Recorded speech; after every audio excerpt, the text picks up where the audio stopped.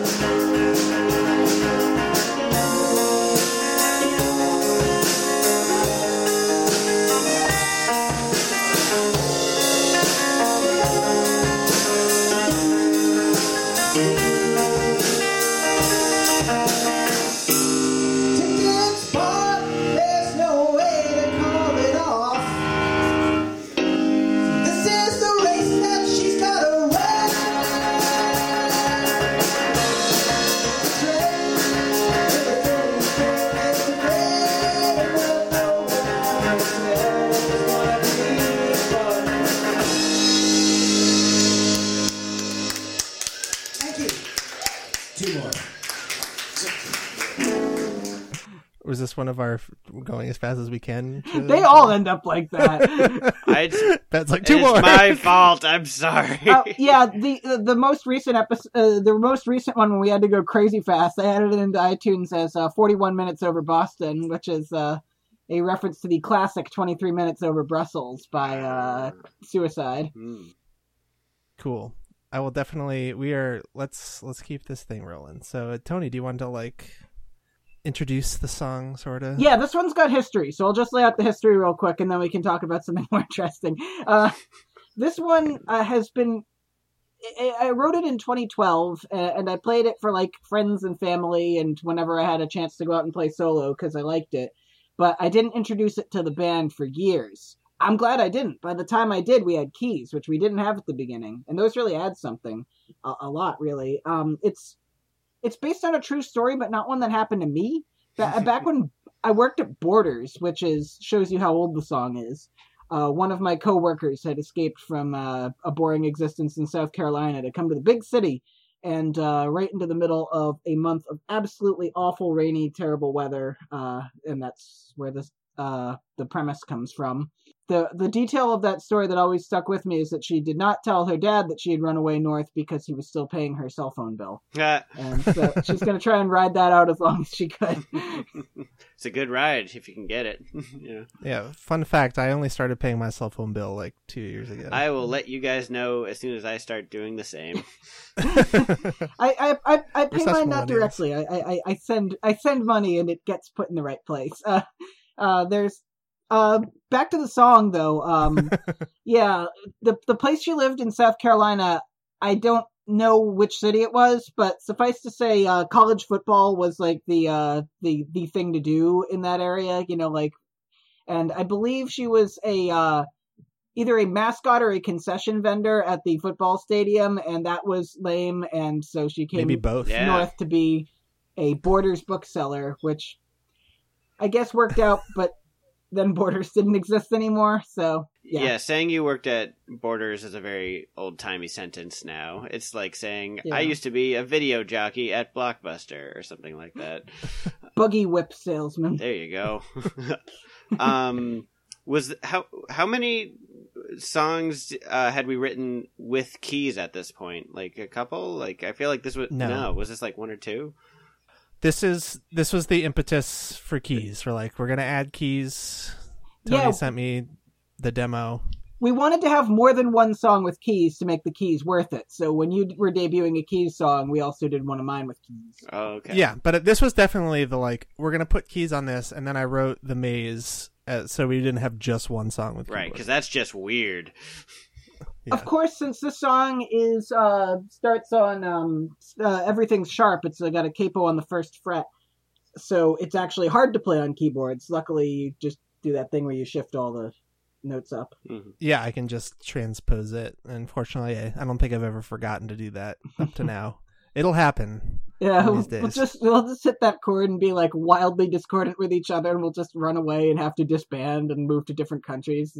We'll just have to start over when that happens. We'll be like, sorry. When you hit a clanger like that, you've kind of got to just give up and go into hiding, change your name, file off your fingerprints. So just to be clear, Tony, you wrote a song that was hard to play on piano, and Ian was forced to outsmart you. That's what That's what that sounds like. Oh yeah, classic band one-upmanship. But this song is a personal favorite of mine. Whenever I go out solo, I play it. I play it as a medley with Kiss Her Goodbye because they're in the same key. But since we alternate songwriters when we play as Aquahamster, we can't do that medley. Well, there you go. We could someday. I mean, when I do Wilderness, I'll want I could do that as a lead into your 3-part Wilderness medley to get people warmed up with a 2-part Tony buffet. 2-part Tony buffet sounds like something. I don't know if it's a music thing or a non-music thing. Tony Buffet could be my stage name, and then my album could be the 2-part Tony Buffet. Maybe if you ever find another Tony and you guys like have a little duo. If I was a lounge singer, it could be Tony Buffet. Cocktail Frank is, of course, the other option. I think people would just assume that you were a Jimmy Buffett, tribute band or something. Like, if we ever have a Jimmy Buffett tribute band, we could be called Tony Buffet. Yes. That makes so much sense. gosh. One of the things that always surprises me about this song is how short it is. It just like blitz through it. I'm really excited about songs that have all the parts but are quick. Like I like to finish songs in under 3 minutes, but not because I skimp. Like it goes, verse, chorus, bridge, chorus. Yeah, it's got everything a song needs. I read a description of Zero by the Smashing Pumpkins the other day that has like 3 verses, 2 choruses, a breakdown, a guitar solo, and it's over in 2 minutes 45. And I was just like, yes, this is why I can't give up on Billy Corgan no matter how many times he goes on InfoWars, because he knows how to write a song. On that note, I think you're absolutely right. It tells a complete story and conveys a pretty strong emotion, but in the space of a few words, and it's concise and non-specific enough that it relates to like a large audience, but it's still pretty clearly personal. So I think it strikes a pretty delicate balance between those two extremes. Like it gives you just enough to know what's going on, but it feels like there's so much behind it. That's why I like it. Yeah, it's kind of a songwriting cheat, actually, to use someone else's interesting life experience, because I often feel like I don't do a lot of interesting stuff, so the way, the end around that is to ask someone about something interesting that happened to them, turn into a song. Well, then I think that's valid. Yeah, and then when you're writing about somebody else, you can kind of have the opportunity to take a step back from it and really think about the story critically, whereas it's kind of hard to do that with your own stuff unless you're like really, really super self-aware about all the pieces, like about your own story. So I think that that can help. Oh man, someday we're going to do a podcast on the Ryan song. Oh yes, it's coming. It's coming. I'm considering playing that one at open mic night. Shout out to open mic night. Ryan, if you're listening, and I know you are, we love you. You're our brother, and you've given us some juicy material to write about because you are the man. And yeah. It's like a song with action set pieces. Like, you will believe a man can chunder. And you will also figure out what chunder means, so there's that too. It's educational. Yeah. We do nothing but educational songs. But it's Chunderstruck. But it's usually education's very specific to our lives. Like what happened in Tony's life, what happened in Ben's life, and what happened, of course, in Ian's. And sometimes Ryan's. I've obviously added keys and other songs since then, but I haven't done one yet with. Well, no, that's not true. I did piano and Wilderness, but I didn't stick with it. I went to synth in the middle. Couldn't keep it just piano like I was planning. But I'm almost worried. Like not that I play a lot of piano, and obviously playing it here and in our other songs has helped me get a little bit better. I've got a long way to go, but I'm worried that I pulled out all of the tricks that I know in this song. Welcome to every drum part I've ever written and played. I do like these little chord arpeggios during the verse, and then I do cool like rock and roll like hitting the keys. In the chorus. And well, it goes back to what you said about it being a song that crams a lot into a short runtime. You do a lot of stuff too. Yeah, and then I do the do do do do do do do do do thing. But Ian, when you put all your tricks out on the table, that all that really does is it pushes you to learn new tricks. So sometimes that's just necessary. It kind of pushes you to explore new territory, and it can. Or it pushes you to refine those tricks and expand on them. So that's just how that's how we get better. Yeah. Did you know there's a secret piano part to this song? On New Year's Eve, George and I played it as an acoustic duo. He was on keys and he came up with all the piano parts, not knowing how your parts went. So there's an alternative improvised piano part. It's floating around out there. Wow, an In the Cage exclusive, you guys. Yeah. What else can we say about this song? This wonderful little song. Yeah, I listened back to a demo I made of it in 2013. It's changed very little. My parts of it, rather. I wasn't really envisioning the full band around it until it came together. But my part's very consistent. I just had to... All I had to do was get in that room and play it, and y'all came up with such interesting stuff, and it's now become a total favorite of mine. One take, next song. One take, next song. That's a little Tenacious D for you. So you said you wrote it in 2013? I wrote it in I want to say 12, and then 2013 was, I demoed it alongside the first month of Rocktober, where I record 31 demos every October. But at the time, I considered it too old and done out to record as a new Rocktober song. So I recorded it as something called the Rocktober Annex. It's not even one of the official songs for that year. So written in 2012, but we didn't. We debuted it on January 14th, 2017, by my statistics. Which, by the way, last episode I talked about needing to revamp my statistics and make a spreadsheet. I did it that night. You did it that night. And I've added some stuff. So I could provide some stats. Keep in mind I have not put in our last performance, so it's not 100% up to date, but it's mostly up to date. We do love our stats on this this podcast, so yes. I mean, I am a mathematician. I have a spreadsheet here of my solo performances of it. The first time I tried it out was an unknown date in, I believe, 2013 for my family, where I played just 7 songs at home. And then at the basement of this house, I played it in October 21st, 2013. And then it took 4 years. It took 3 years to get into the Aqua Hamster canon or whatever. We've played it as Aqua Hamster, by my stats, 6 times, although I know we played it at Porch Fest, so 7 times, really. Yeah. I've been able to concoct a few interesting statistics with the spreadsheet. For instance, the average position of the song is 7.8. Oh. And the average percent of our set that is complete, once this song is complete, is 58%.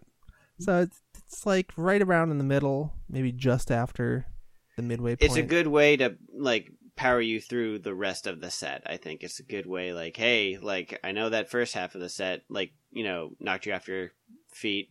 Well, this one's gonna knock you off your butt. I don't know. I usually put a rock block of keyboard songs near the end of the set, so it's very natural to have, like, Wilderness 3 into 30 Days of Rain into Let the Competition Know into Stabbed in the Front as a normal way to end a show. It's not yet in our sort of top 12 most played songs, but it will be probably pretty soon. I mean, it's up to you, Tony, as always, but I feel like we'll probably keep it around for a while. Yeah, like Kiss or Goodbye, it's one of the ones that I stick with even as I switch out other stuff and experiment with new ones. It's a song that knows its place. That's how I'll describe it. Just like Shut Up and Be Confident, that song knows its place. That's the only song that I'm allowed to sing. And that's not coming from Ian or Tony. That's completely self-directed.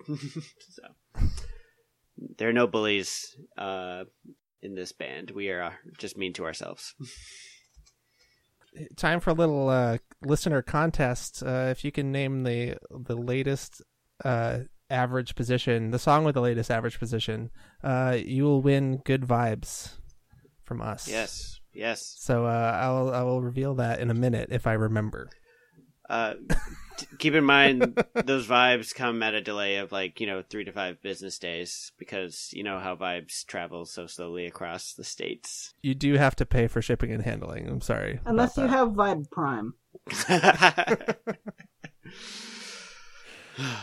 Oh boy. We are so clever. Is there anything else? I've played it so many times on my own. When I did those couple solo shows in 2017, I played it at both of them.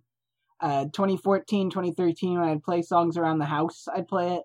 There's this one show in November 2013, sitting around in the living room playing for people, where I did this song and 4 songs that haven't entered the Aqua Hamster canon yet. Ooh. Yeah. We should enter a new one into the canon soon. We should add some more songs soon. I'd love to practice. I've got some stuff to show off. Cool. What's great about this podcast is that you can listen to us decide that we're going to practice, like in real time, basically. Listen to 3 men fritter away their afternoon. This is what we do, but we need a podcast for it to come together. Like we need to make a promise to you guys, the audience. We'll hold ourselves to these plans if we make them in front of the listening audience. Yes, because we don't want you guys bad mouthing us on the message boards. So don't worry.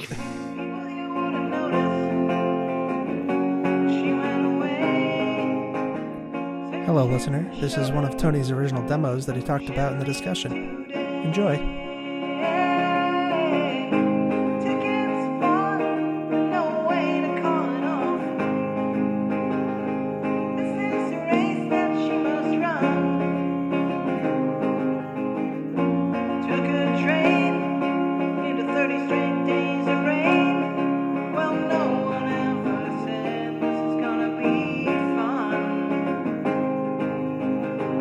Goggle talk. Okay, we're going to talk about a little bit about our musical backgrounds, sort of like in terms of playing music, not like influences. And we're going to sort of do a little round robin, talking about different sort of time periods. I sort of broke it down in school time periods because, I don't know, that makes sense for me. I'm a school person. We're going to start with elementary school. Tony, did you do much musical in elementary school? I don't recall if I first picked up the saxophone in elementary, but I think it was middle school. I think elementary school was strictly shrill recorder bleeding. I never played recorder. I feel like I got cheated out of childhood experience. Well, I was a fellow recorder, so I was a recorder. I think that's the official term. Didn't work out.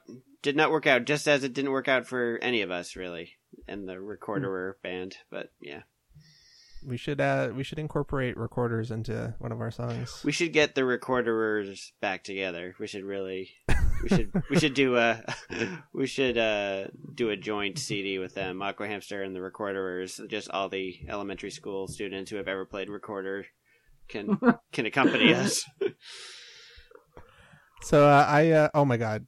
Sorry, that like a giant chorus of recorders, that would be amazing. It just sunk in. South Park did it, but I know. Otherwise, that's what we'd be doing next episode. So apologies. I know that's what the people want to hear. Oh, can you imagine a 3-recorder trio kind of out of sync with each other because it's through the digital airwaves? It'd be brutal. Doesn't matter if you're across the internet or in person. You're always out of sync with each other. It's just like a rule. So other than like having music class where we like sung songs and whatever, I didn't do much music until 4th grade. I started playing the trumpet and I was pretty bad. Oh, pretty bad. Let's move on to middle school. Tony, middle school. Go. I took up the alto saxophone. I worked my way up. I don't remember if I made it all the way to first chair, but I was close. Surely due to seniority and people who were better graduating. But I worked my way up, alto sax in the concert band. That was it for me playing music. I focused on that. I don't know. I got pretty good at it. It was pretty fun, played all the recitals and stuff. Cool.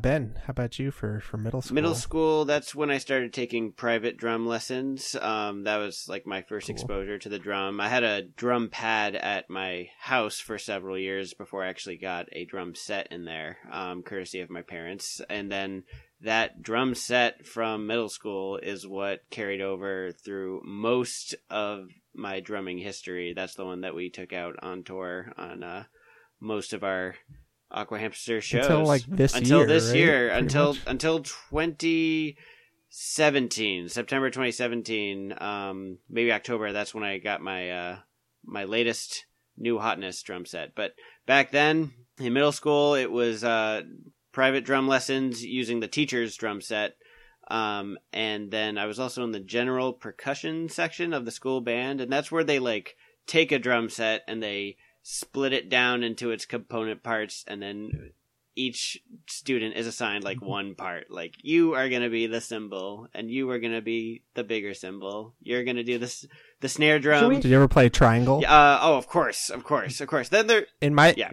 band, the triangle player could never play triangle at the right time. Oh, disaster. Is there ever really a right time for a triangle player? Can we all be honest about this?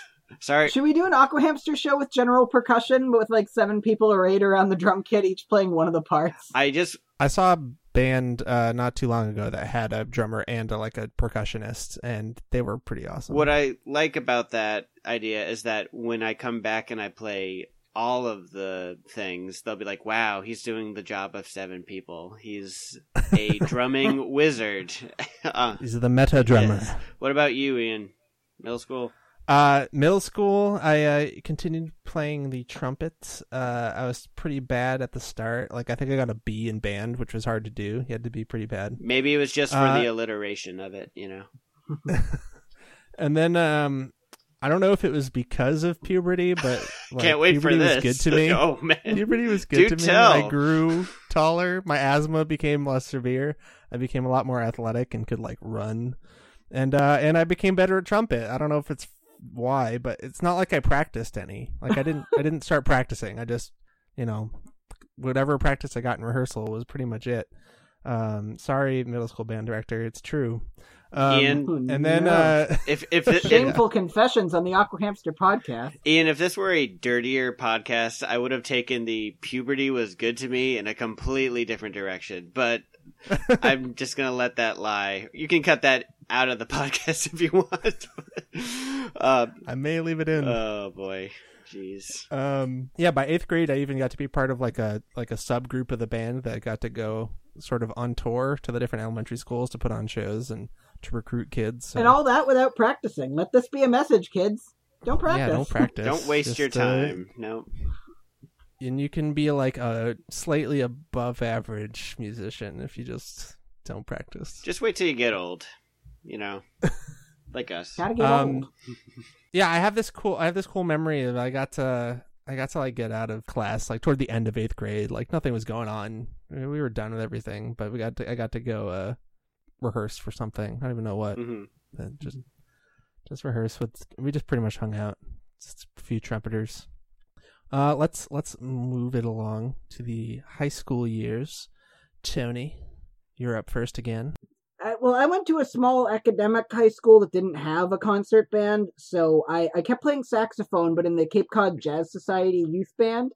It was cool, but I wasn't as dedicated and diligent as the other members, so I just felt really underwhelming in it, so it was kind of depressing. The Cape Cod Jazz Society Youth Band sounds like the preppiest band ever. Well, you know what? It was. It was is the end of that sentence, I assume. Not a prep, and slam my door and listen to Vampire Weekend. You hear? The only reason you can't do that right now is because you're already in your room. It would look so weird if you slammed your door out of your room. Slam my way out, slam back in. But yeah, I played jazz saxophone for a few years. But the fact that I was falling behind others and the fact that it was something that I didn't really choose to keep doing was kind of grating on me. So when high school ended, I stopped playing. How about you, Ben? High school years? High school years, kept taking private lessons, and by then I'd gotten most of the basics, and I started playing along to CDs that my drum teacher recommended. So a lot of Coldplay, Nirvana, Rush, Red Hot Chili Peppers, some Green Day, and some Weezer. None of the heroic Rush songs, mind you. I didn't just launch it. I was gonna say, this guy's playing to Rush. Yeah. Where did you keep your wind chimes and 15 rack toms? We spent about a semester on one Rush song, and I still didn't play it very well. Which song? Tom Sawyer, of course. Yeah, that's my film. Yeah, no, that's it. That's accurate. That's very accurate to the song. Oh, let's play that with the band. I mostly just play power chords on guitar. I vowed never to play a cover of a Rush song in public because I don't want to make Neil Peart feel bad when I totally crush it. Anyway, so in addition to that, so that was kind of my gateway to a lot of musicians and artists and bands that I, still listen to today. And while I was doing that, I also occasionally played in the school jazz band, and they actually let me play on a full set, so that was, a new experience. That's awesome. And Fellow jazzer. yeah, You never quite recover from jazz, do you? no, It's the- still in my mind. the wounds never really heal. I'm Yeah. like I'm here, but I'm not here. Like it's but Somewhere you're still waiting for someone's 16 measure solo to end. and then finally, everybody who wanted to learn an instrument in high school joined the guitar club, and there were like 2 or 3 drummers. So the nice thing about that is that you were usually in demand for the little garage bands that sprouted up, even if you weren't that good. So that boded really well for me. What kind of garage bands did you play in? Did you play originals?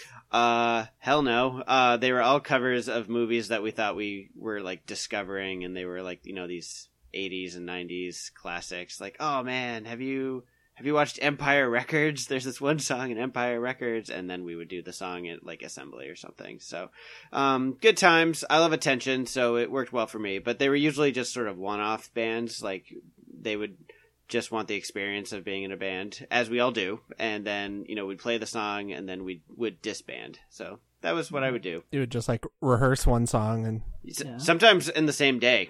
And then we would play it that day. Residual coolness at the party that weekend, and then disband. Yes, I mean, back in high school, that residual coolness, has a shelf life of like maybe 1 or 2 weeks, especially if it's a small high school like mine was. So, you just got to space them out throughout the year, and you live like a king.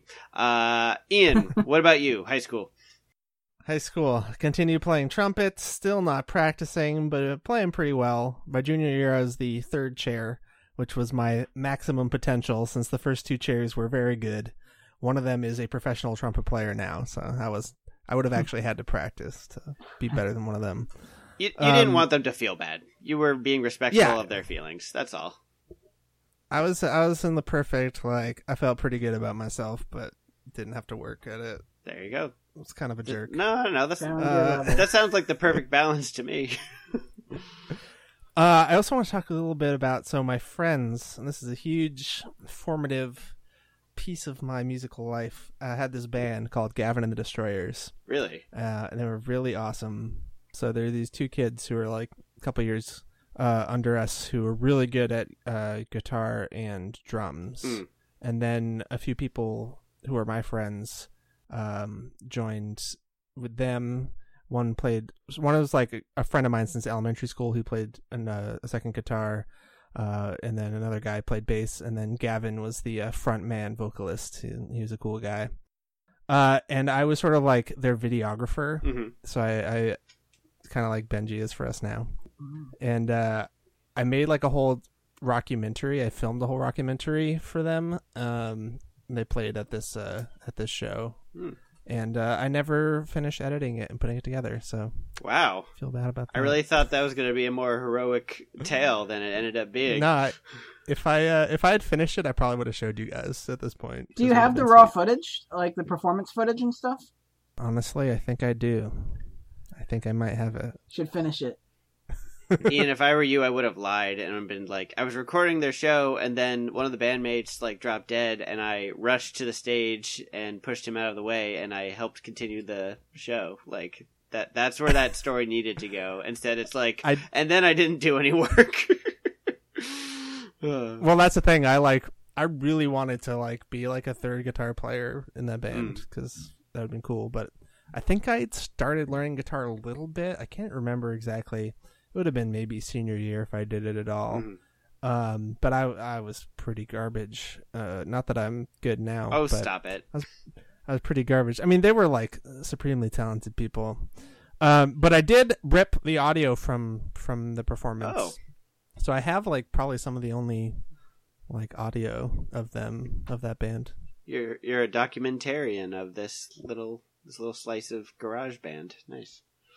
Their sort of big song was "Melt Your Face In." That's an awesome song. I don't even need to hear it to know that it's awesome. Are you going to come to next practice a song called "Melt Your Face In" Part 2? Melt your face out. I don't know if I can live up to that. Anyway, that's enough high school. Let's move on to the college years. where we all met. Yeah. And where we played very little music, I think. Well, we played fake instruments, and that led to real instruments. I remember it was controversial at the time. Like, some of the actual musicians who gave interviews didn't like Guitar Hero and Rock Band because they were afraid that kids would, like, use this as a substitute instead of picking up instruments. But it worked the other way around for me. Because I had so much fun with the games, I wanted more. I wanted to play a real instrument. So, yeah, it was one of the things that helped get me into guitar. I got a cheapy guitar, a Squier Bullet Strat, $100 with amp, and bag if you pay cash. And then I learned from YouTube tutorials. Yeah.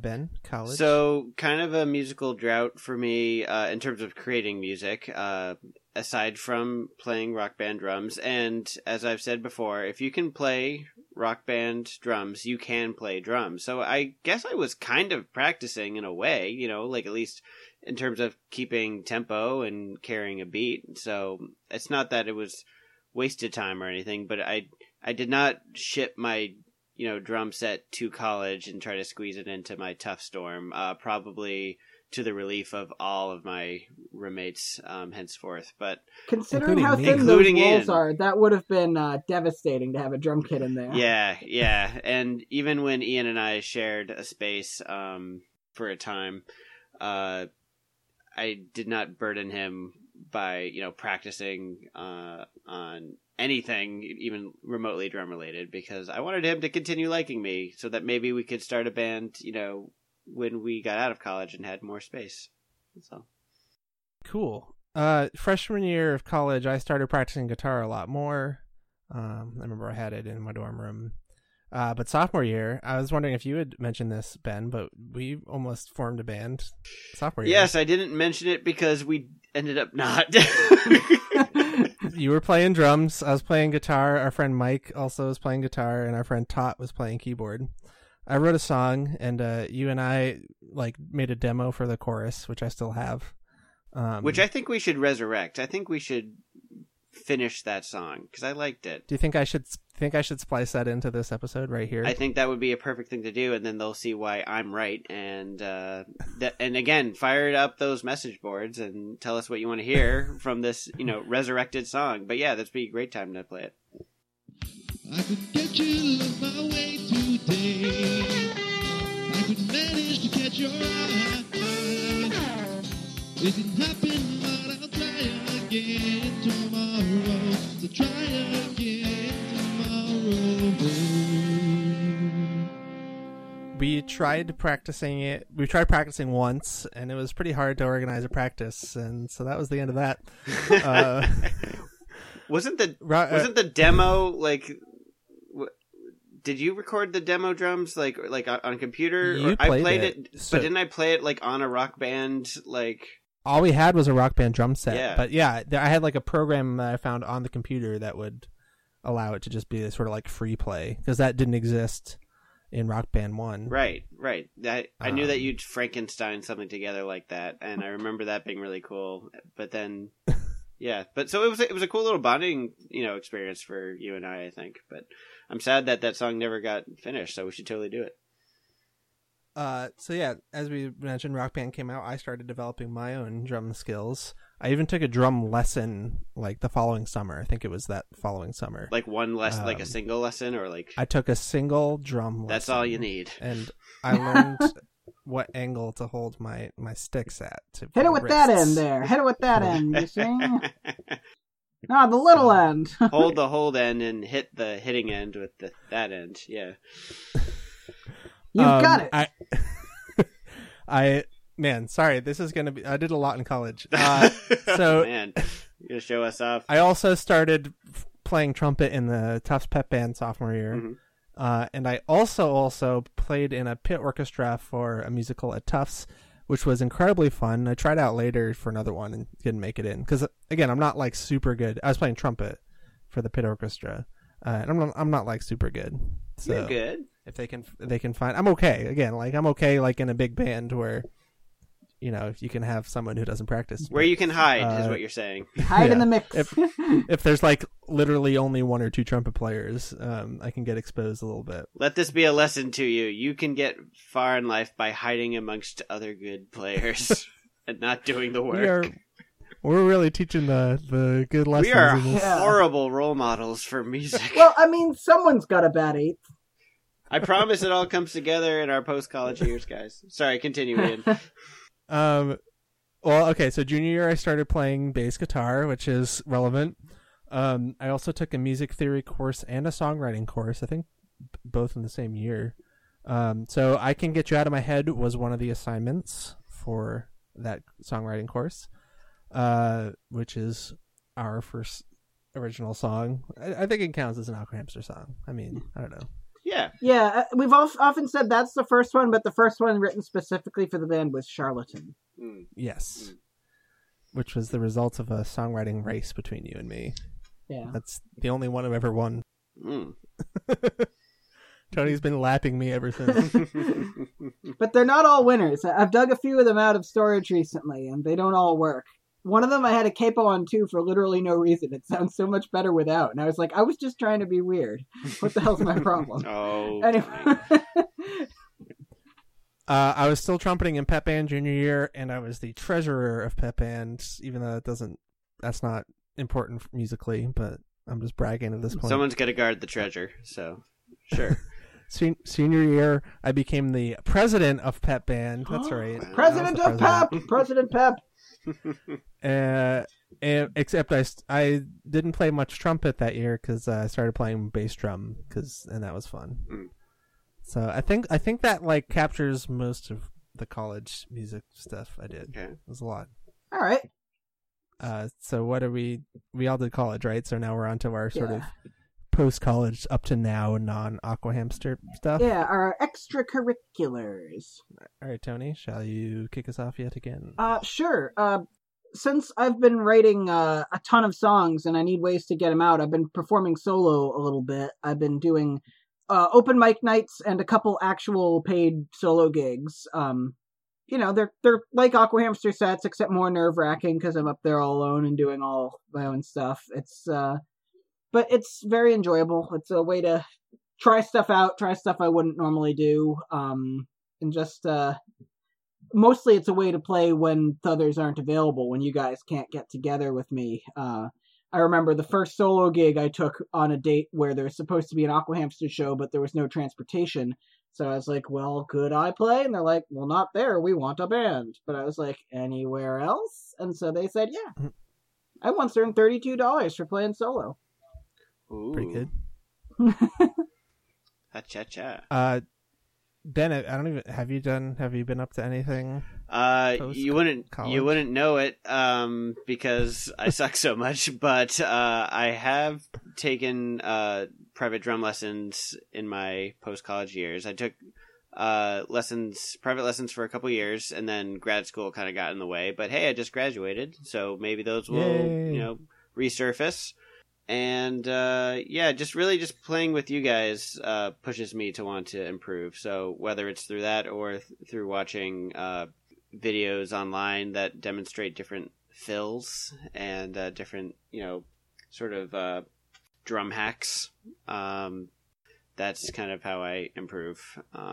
But I gotta get back to it. I gotta get my nose back to the grindstone and learn some new tricks to show off. So yeah.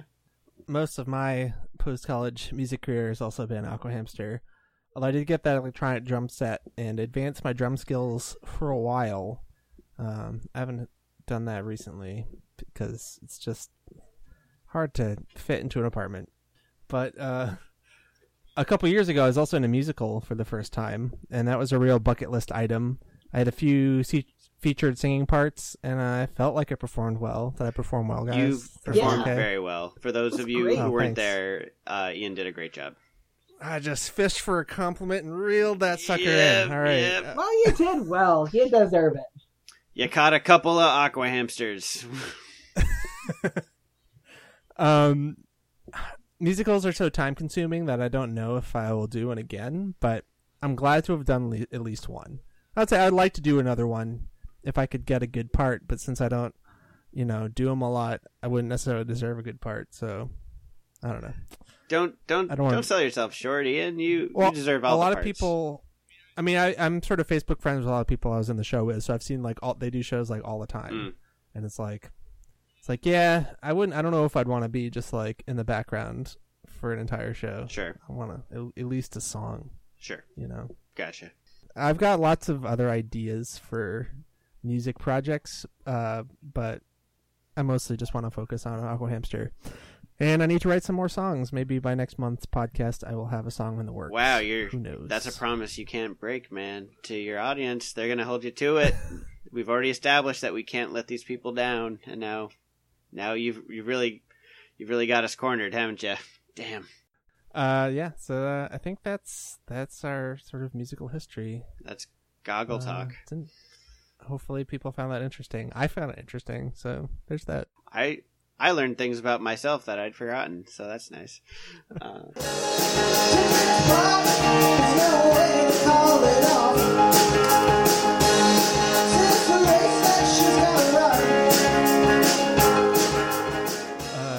Tony, do you want to give us a snorkel suggestion? Sure. My snorkel suggestion is tied to my post-collegiate music career. I'd like to recommend something I've been doing lately, and that's open micing. Go to your local open mic. The one I go to is in Central Square at the Cantab.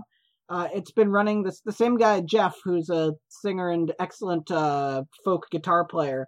He's been running it for 25 years, every Monday night, and it's a great, really supportive atmosphere. I don't know how competitive they get or professional at other places, but this one is just the right mix of it runs on schedule and is pretty professional, but it's also laid back and everyone's friendly.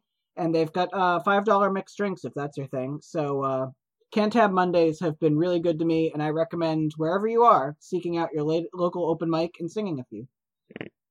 Nice. I know I did a video game last time, but I like video games. I'm gonna do another one. I just picked up Splatoon literally days ago because it went on sale. Ooh. And I don't know why I waited, other than I just saved $20 on it. It's pretty fun. I thought I would like it. I was like, all right, this is kind of like the equivalent of a multiplayer shooter for Nintendo. Mm-hmm.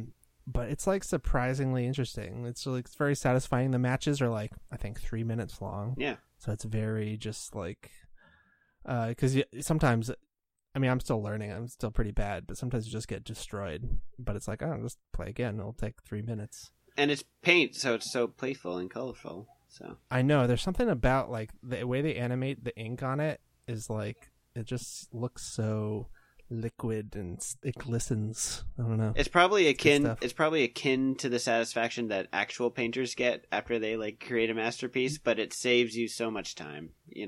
Yes.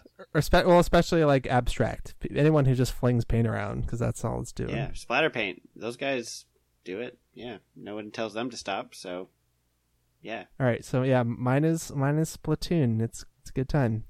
Ben, do you have a snorkel suggestion? This week, Ben's snorkel suggestion is making your own smoothies for breakfast at home. I know this is not a new concept, and people have been doing this for decades, if not longer, but it's like my thing of the summer. Some frozen strawberries, a banana, a small scoop of all-natural peanut butter, some almond milk, a little bit of Greek yogurt, and some spinach, and then you mix it all up. Guess what? You can drink that, and it'll kind of sustain you throughout the morning. So, hey, do your body a favor and drink this thing, and you can trick yourself into thinking you're having a milkshake for breakfast, and it has completely, I'm on the smoothie, bandwagon right now. I'm sorry, and you're a smoothie disciple. Yes, and I don't care who knows it. Right now, the whole house knows it because I hear it every morning. But yeah, that's my snorkel suggestion. Smoothies. Yeah, you can get that recipe in our upcoming cookbook, To Serve Hamster. Oh, that's adorable. We're gonna have fun with that one. All right. Well, that's it. So yeah, as I said before, it's completely my fault. We don't have any shows lined up. It's not your fault. So busy getting ready to move into 2 separate places. while trying to fit in some math study here and there. I don't know if I'll be less busy come the fall, but I will hopefully be living 15 minutes away from you guys. So we can start playing on like weeknights and maybe finding some new venues. So we can either get together a lot more often, or we can feel much worse about not practicing because it'll be so easy. The guilt will either increase exponentially, or we will get a lot better. So stay tuned to find out. I think what it'll allow us to do is be able to just like do more shows because we'll be more flexible on when we can do them. Definitely. Yeah. Until then, and even beyond, jangle into the Cantab. Like, more than half of the time I'll be there on Monday nights, just playing the night away, doing a couple songs. George and I will be appearing as a duo soon with him on fiddle. Tony and George's Good Time Folky Town duo. It's gonna be incredible. And if you are listening to this podcast and you are a drum teacher and you would like to take me on as a disciple, just let me know. I know that I could learn stuff from you, so don't be shy. Now we'll just have to find people to listen to this podcast. Yes. Find us on Facebook and YouTube. Email us questions if you got them, and tell a friend if there is anyone listening. Tell a friend. I mean, we're doing this. We assume someday, hopefully, someone will listen. So now we've got these for time immemorial. So have a good day, everybody. Goodbye. See ya. Bye now. I just waved. It's an all audio podcast, and I just waved. Look around, before she leave her hometown. There's no place for this girl. She'll go and see the world. People here won't notice that she ran away. The chance to show them she lives today. Taking a spot, there's no way to call it off. Since the race that she's gotta run, take a train, take a street and rain. No one ever said this is gonna be fun. In the city, 30 days, but you can't find what that pays. Late nights on her friend's floor, dreaming of her very own door. Every day is cloudy, every night is cold. She's not back at home, going north. Took a spot, there's no way to call it off. Since the race that she's gotta run. It's raining, the dirty rain is rain. Well, no one ever said it's gonna be fun.